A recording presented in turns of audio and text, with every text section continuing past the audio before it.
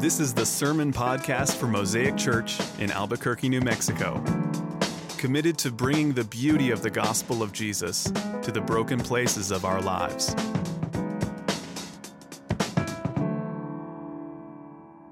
Well, good morning. My name is Andrew Herman. I'm the pastoral resident here at Mosaic. And I am very excited to have the opportunity to preach from God's Word this morning. We're going to be continuing our series in the book of Acts. So if you want to open up your Bibles, today we are going to be in Acts 14, chapter 14, verses 8 through 20. And for those of you who maybe are new, haven't been around with us for very long, it's our regular practice, as many of you more long-time attendees know, it's our regular practice to preach through books of the Bible. Because we believe that God gave us the scriptures as they are for a reason. So the Bible isn't primarily something you open and kind of just pick a verse to get your encouragement for the day, but God gave us these books, and in the case of Acts, this big narrative because it tells a story. And so we're going through that story together in the book of Acts. One other note I wanted to give about the passage I'm preaching on today. If you have a paper Bible, or even if you have a digital Bible on your phone, oftentimes in our Bibles there will be section headers. There's section headers in my Bible. Right above verse 8, it says, Paul and Barnabas at Lystra. After verse 18 in my Bible, there's another section break. And so the passage I'm preaching on today, we're kind of skipping over that section break, and I'm stopping in the middle of the next section.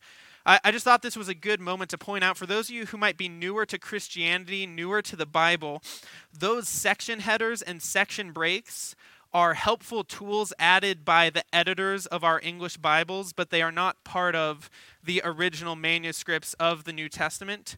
And so in the New Testament, actually, there weren't even spaces between the words in the original writing. So imagine how hard that would be to read.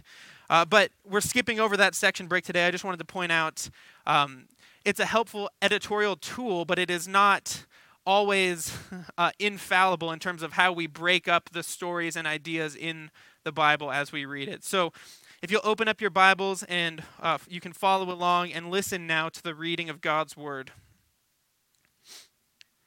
Now at Lystra, there was a man sitting who could not use his feet. He was crippled from birth and had never walked. He listened to Paul speaking, and Paul, looking intently at him and seeing that he had faith to be made well, said in a loud voice, "Stand upright on your feet." And he sprang up and began walking. And when the crowd saw what Paul had done, they lifted up their voices, saying in Lycaonian, "The gods have come down to us in the likeness of men." Barnabas they called Zeus, and Paul Hermes, because he was the chief speaker. And the priest of Zeus, whose temple was at the entrance to the city, brought oxen and garlands to the gates and wanted to offer sacrifice with the crowds. But when the apostles, Barnabas and Paul, heard of it, they tore their garments and rushed out into the crowd, crying out, "Men, why are you doing these things? We also are men of like nature with you, and we bring you good news that you should turn from these vain things to a living God, who made the heaven and the earth and the sea and all that is in them. In past generations he allowed all the nations to walk in their own ways, yet he did not leave himself without witness. For he did good by giving you rains from heaven and fruitful seasons, satisfying your hearts with food and gladness." Even with these words they scarcely restrained the people from offering sacrifice to them. But Jews came from Antioch and Iconium, and having persuaded the crowds, they stoned Paul and dragged him out of the city, supposing that he was dead. But when the disciples gathered about him, he rose up and entered the city. And on the next day he went on with Barnabas to Derbe. This is the word of God, and it will stand forever. Let's pray and ask him to bless the preaching of it. Father, as we come before you, as we open up your word, we ask that you would prepare our hearts to receive from your word, Lord. That you would give us ears that are willing to hear. That you would give us hearts that are ready to listen, to submit, to be transformed and shaped by your Spirit. And we ask that you would guide our hearts by your Spirit even now, Lord, so that we might know you and praise you and walk with you more fully this week. It's in the name of Christ we pray. Amen. So just to give a little refresher of where we are in the story of the book of Acts, in the last chapter that Adam was preaching from, Paul and Barnabas had been going out on what is often known as Paul's first missionary journey. And so they'd gone to the island of Crete and preached the gospel about Jesus there. They'd gone to a city called Antioch, which is distinguished. If you know anything about Bible geography, the city Antioch comes up a lot. This is Antioch in Pisidia, which is a different region. So if that means something to you, if you know what I'm talking about with Antioch, that's great. If not, don't worry about it too much. But they went to Antioch in Pisidia, and then they were in a city called Iconium. And in Antioch and Iconium, they were run out of town by Jewish religious leaders who did not like the message that they were proclaiming. And Adam, over the last couple weeks, has been explaining to us really clearly the gospel that Paul and Barnabas had been proclaiming, the good news that God, through Jesus, is reconciling sinners to himself, and how threatening that was to many of the religious elite in the Jewish community. So Paul and Barnabas, they had tried to stone them, put them to death by throwing stones at them. And so Paul and Barnabas had fled, and now they're in a town called Lystra. And Lystra is a little bit different from the other cities that Paul and Barnabas have been to so far. So in most cities, their regular practice was to go first to the synagogue where the Jewish community worshiped, to preach the gospel from the Old Testament there, and then kind of expand out into the city as people began to believe.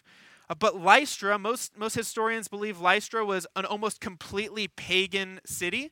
So there most likely was no synagogue in Lystra. And so Paul and Barnabas immediately are going out in public, preaching the gospel to this pagan people group. And as Paul is preaching, something rather incredible happens. Paul sees this man listening to him, this man who had been crippled from birth. And Paul sees that this man is paying attention, that he's believing what Paul is saying, and Paul looks intently at him. I want you to imagine for a second, if I'm preaching or if Adam was preaching, imagine if you're just sitting there and the preacher just starts staring at you. We can try that. I could try that with a couple of you. I can just kind of look intently at you for the rest of the sermon, see how you feel afterwards. You can let me know. Probably was a little uncomfortable, but it says Paul looked intently at him, saw that he had faith to be made well, and so Paul tells him, stand up and walk. Stand upright on your feet. And the man who has never walked in his entire life not only slowly gets up and starts to hobble along, no, he jumps up. It says he sprang to his feet and began walking. What an incredible miracle that this crowd got to witness. And I want to kind of give us some corrections or some kind of guardrails about what's going on in this miracle before we talk about the rest of the story. What's happening in this miracle, there's an easy way to misinterpret this passage. When it says that Paul saw that the man had faith to be made well, that might be interpreted as saying the man had enough faith that Paul was compelled to heal him. And that kind of language can often be used by prosperity teachers, by word of faith teachers, to say, basically, if you believe strong enough, God will do X, Y, or Z for you. God will heal your physical ailments. God will give you the money you want to buy that new car or to buy that house. You just have to believe enough. And that's not what is going on in this story. It's not that this man had enough faith and therefore Paul was compelled to heal him.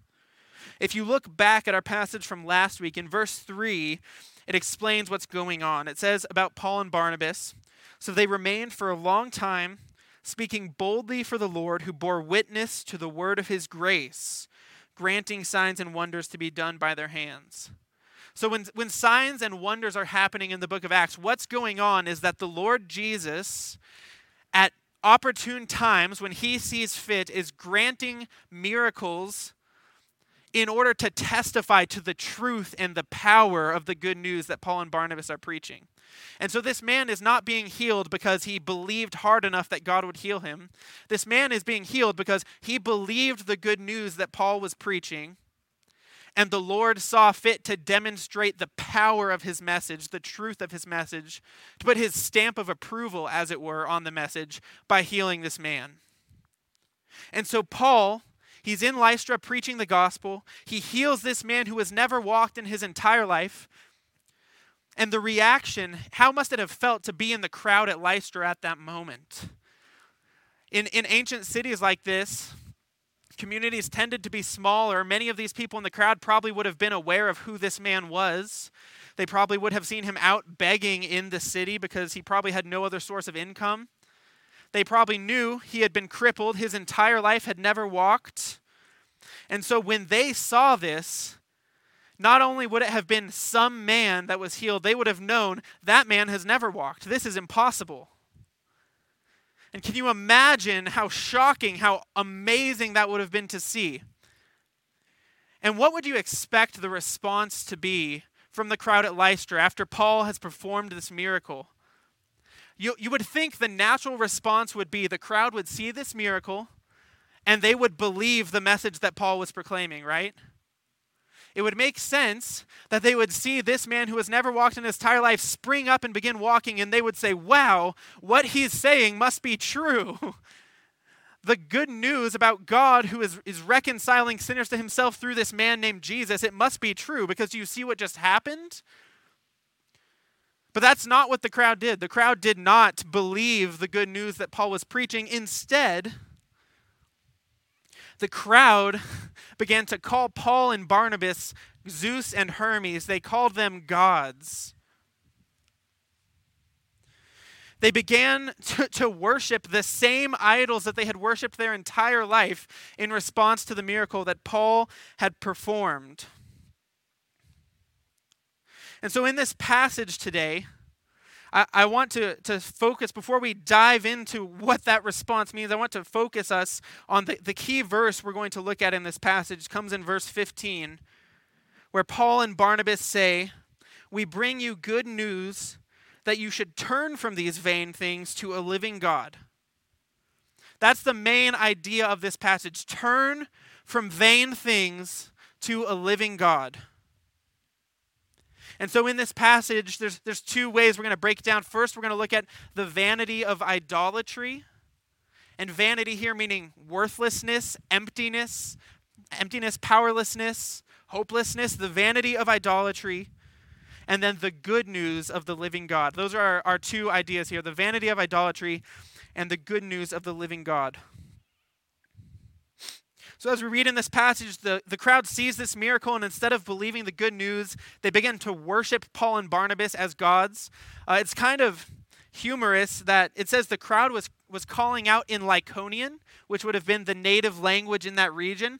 And it's very, very likely that Paul and Barnabas did not speak Lycaonian. They probably were speaking Greek to this crowd, so they might have had an interpreter. And even by the way the passage is laid out, you can tell Paul and Barnabas most likely did not realize what was going on right away. So Paul was preaching, he healed this man, the crowd started going wild, worshiping them, but Paul and Barnabas had no idea what they were saying. So it's very possible that Paul went on preaching for a few minutes thinking, wow, they must have really liked that, like that must have really worked, only for someone to come up to him a few minutes later and say, actually, they think that you guys are gods. And Paul and Barnabas' reaction could not be more drastic. It says they rushed out into the crowd and tore their clothes, which was a sign often of grief, of just wretched despair in the ancient world, tearing your clothes. So they ran out into the crowd and very visibly demonstrated their displeasure.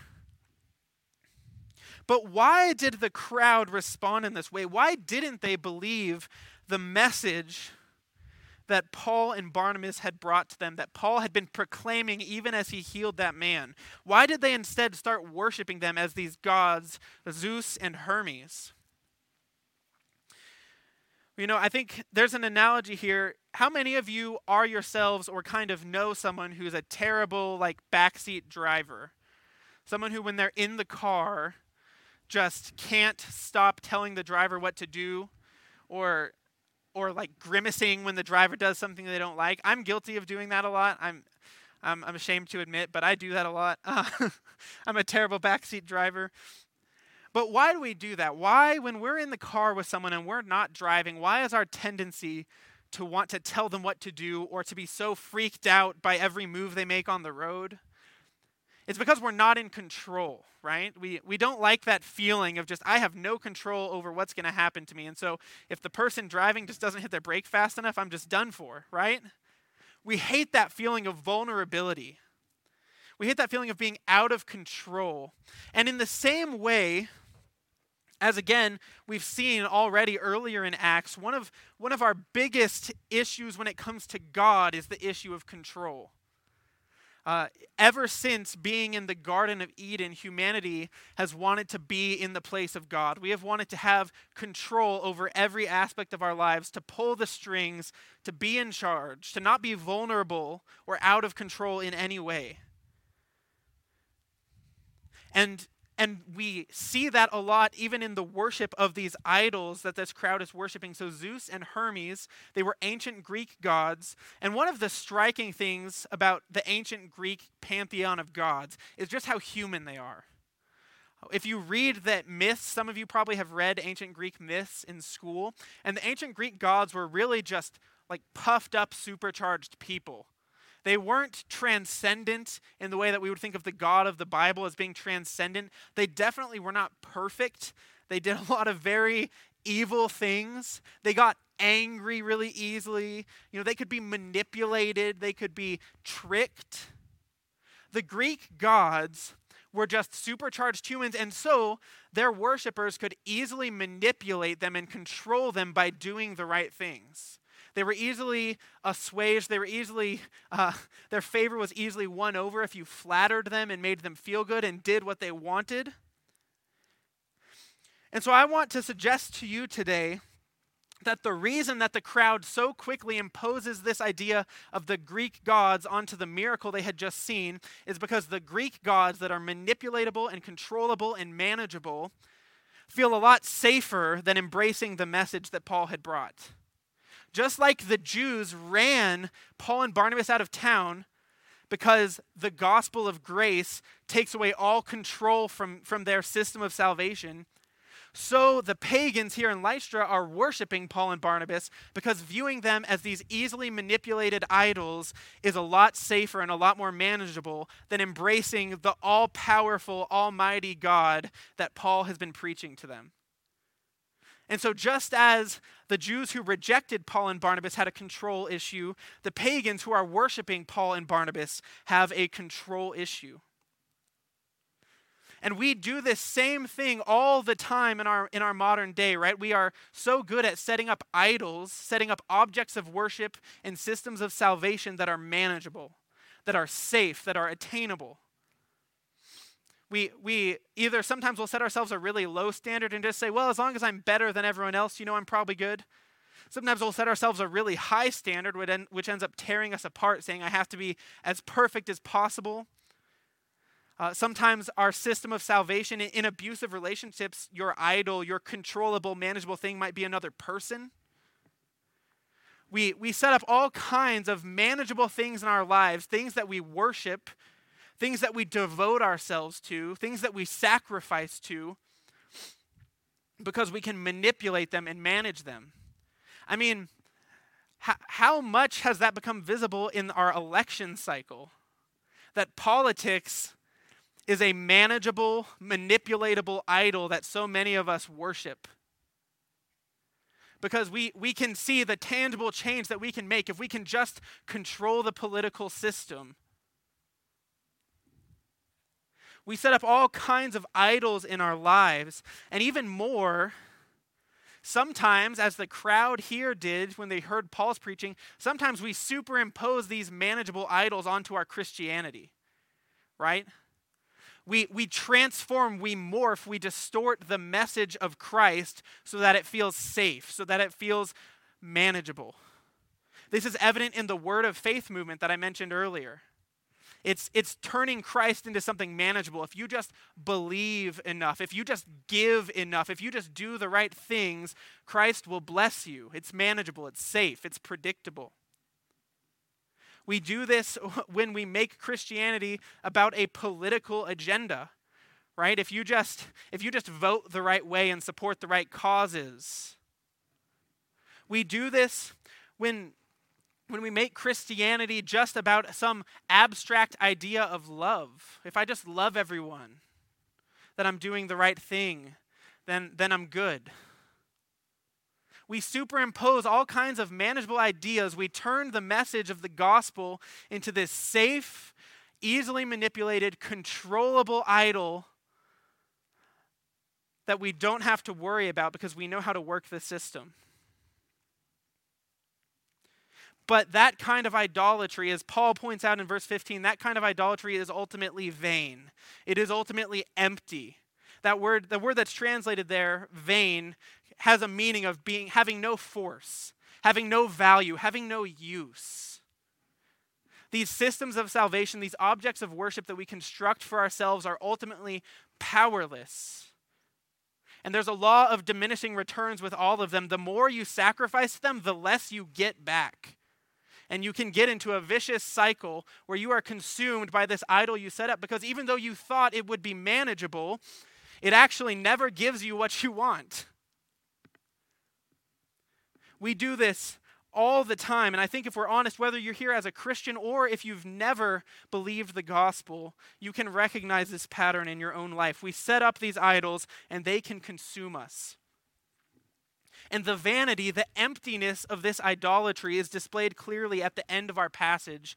If you'll notice in verse 18, after Paul and Barnabas have run out into the crowd and tried to keep them from sacrificing to them, it says, even with these words, they scarcely restrained the people from offering sacrifice to them. Like, they didn't really convince many people of their message. The people still wanted to sacrifice to them, wanted to try to worship them and get something from them. But they held them off, just barely. But then what happens in verse 19? One verse later, look what happens. But Jews came from Antioch and Iconium, and having persuaded the crowds, they stoned Paul and dragged him out of the city. That's one verse going from worship to execution. What happened? How did it change so drastically, so quickly? This contrast here, I think, is there to show us the emptiness of their worship, the worthlessness, the powerlessness of their idolatry. And to show us that idolatry is fundamentally ugly. Oftentimes, we have this sense that if we could just control things, if we could just get what we wanted, everything would be perfect, everything would be great. But the truth is, our desire for control, our desire to be in the position of God is a hideous thing. It is a wicked thing. And that is shown in how the Jews suddenly turned on Paul and went from trying to worship him to trying to kill him in the space of a verse.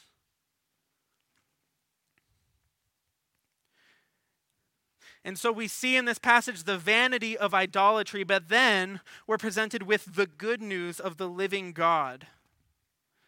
As Paul and Barnabas rush out into the crowd, I'm going to read what Paul says to them one more time. He says, "Men, why are you doing these things?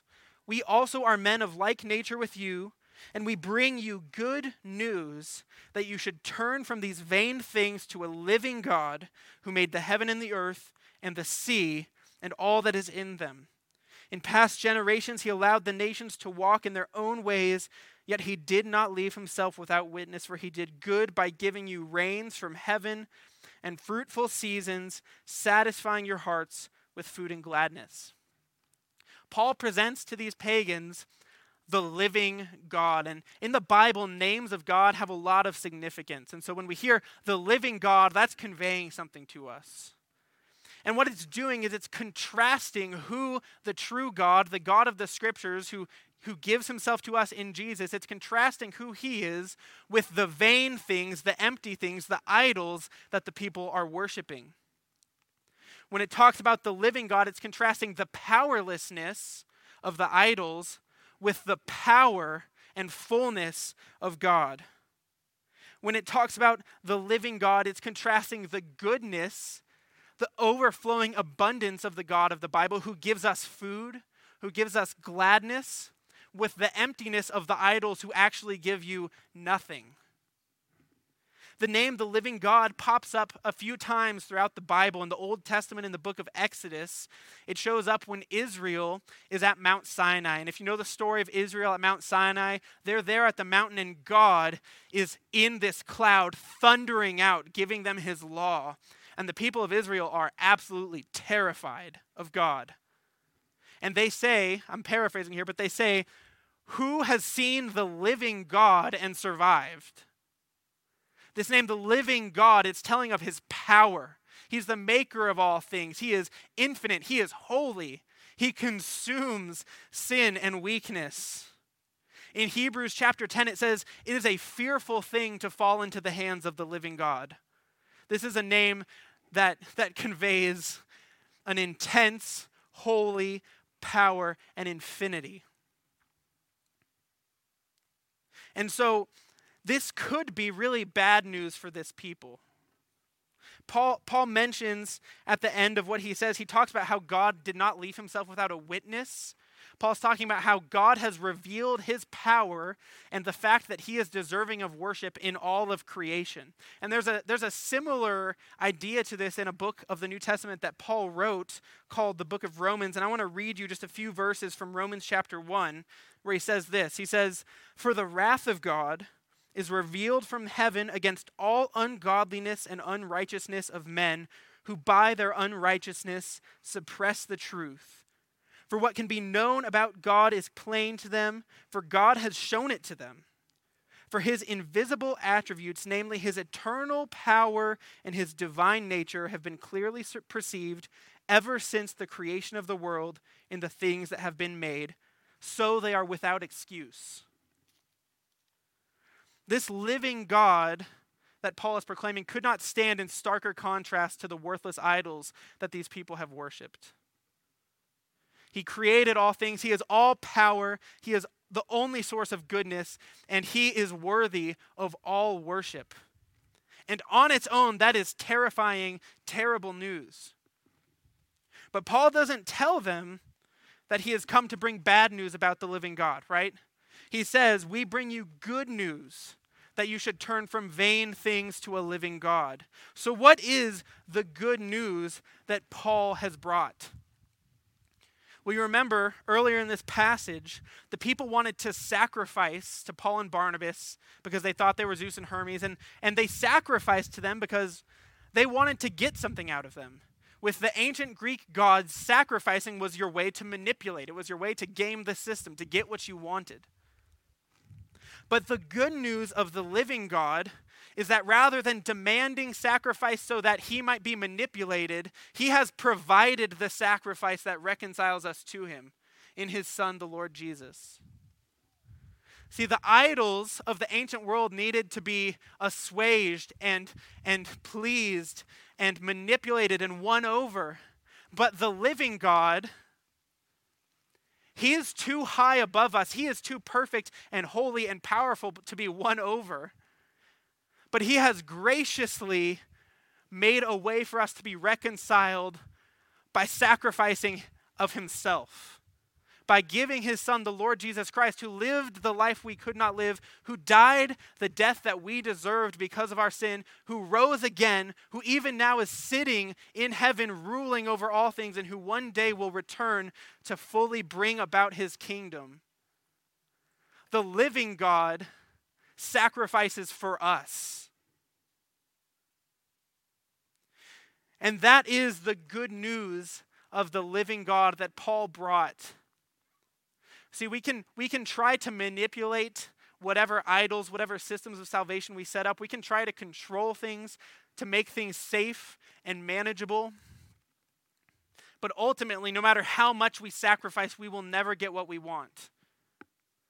But if we can let go of control, if you can stop trying to be in charge of everything, to pull all the strings, and if you can turn and trust in the grace of the living God, you will have far more than you could ever ask for in Jesus Christ. C.S. Lewis once said something about a character, Aslan, in one of his books. If you guys have read the Chronicles of Narnia, he said about Aslan, who was kind of a figure that represented Christ, He isn't safe, but he's good. And the living God is not safe. If you trust in the living God, you will not be in control. It will not be manageable. It will not feel comfortable. It will not feel safe, but it will be good. You will have everything you need provided for you in Jesus. And so the call of this passage for all of us here today is to turn from vain things, from empty things, from powerless things, to a living God who has made a way for us in Jesus, his Son. And so turning starts with hearing that message. In contrast to the crowd who heard the message and then imposed their own system of idolatry right onto it, we need to be willing to hear the word of God as it comes to us and submit to it, to believe it, to trust in it, to truly hear. And so if you're not a Christian here today, if you've never believed this good news, I would encourage you, I would plead with you even, to turn from whatever vain idols you have set up and to trust in the living God who has made a way for you in his Son Jesus. And if you are a Christian here today, maybe you've been walking with the Lord a long time, I would encourage you to evaluate your own heart, because you are not immune from this tendency. Evaluate what vain things, what worthless things, what empty, powerless things you have been setting up in the place of God to make him manageable, to make him safe. In what ways maybe have you been distorting the message of the gospel so that it feels controllable, and instead embrace the uncontrollable, the unsafe, the almighty, gracious, living God once again. We have a God that cannot be controlled or manipulated, but that is good news. Let's pray and ask him to drive us home into our hearts.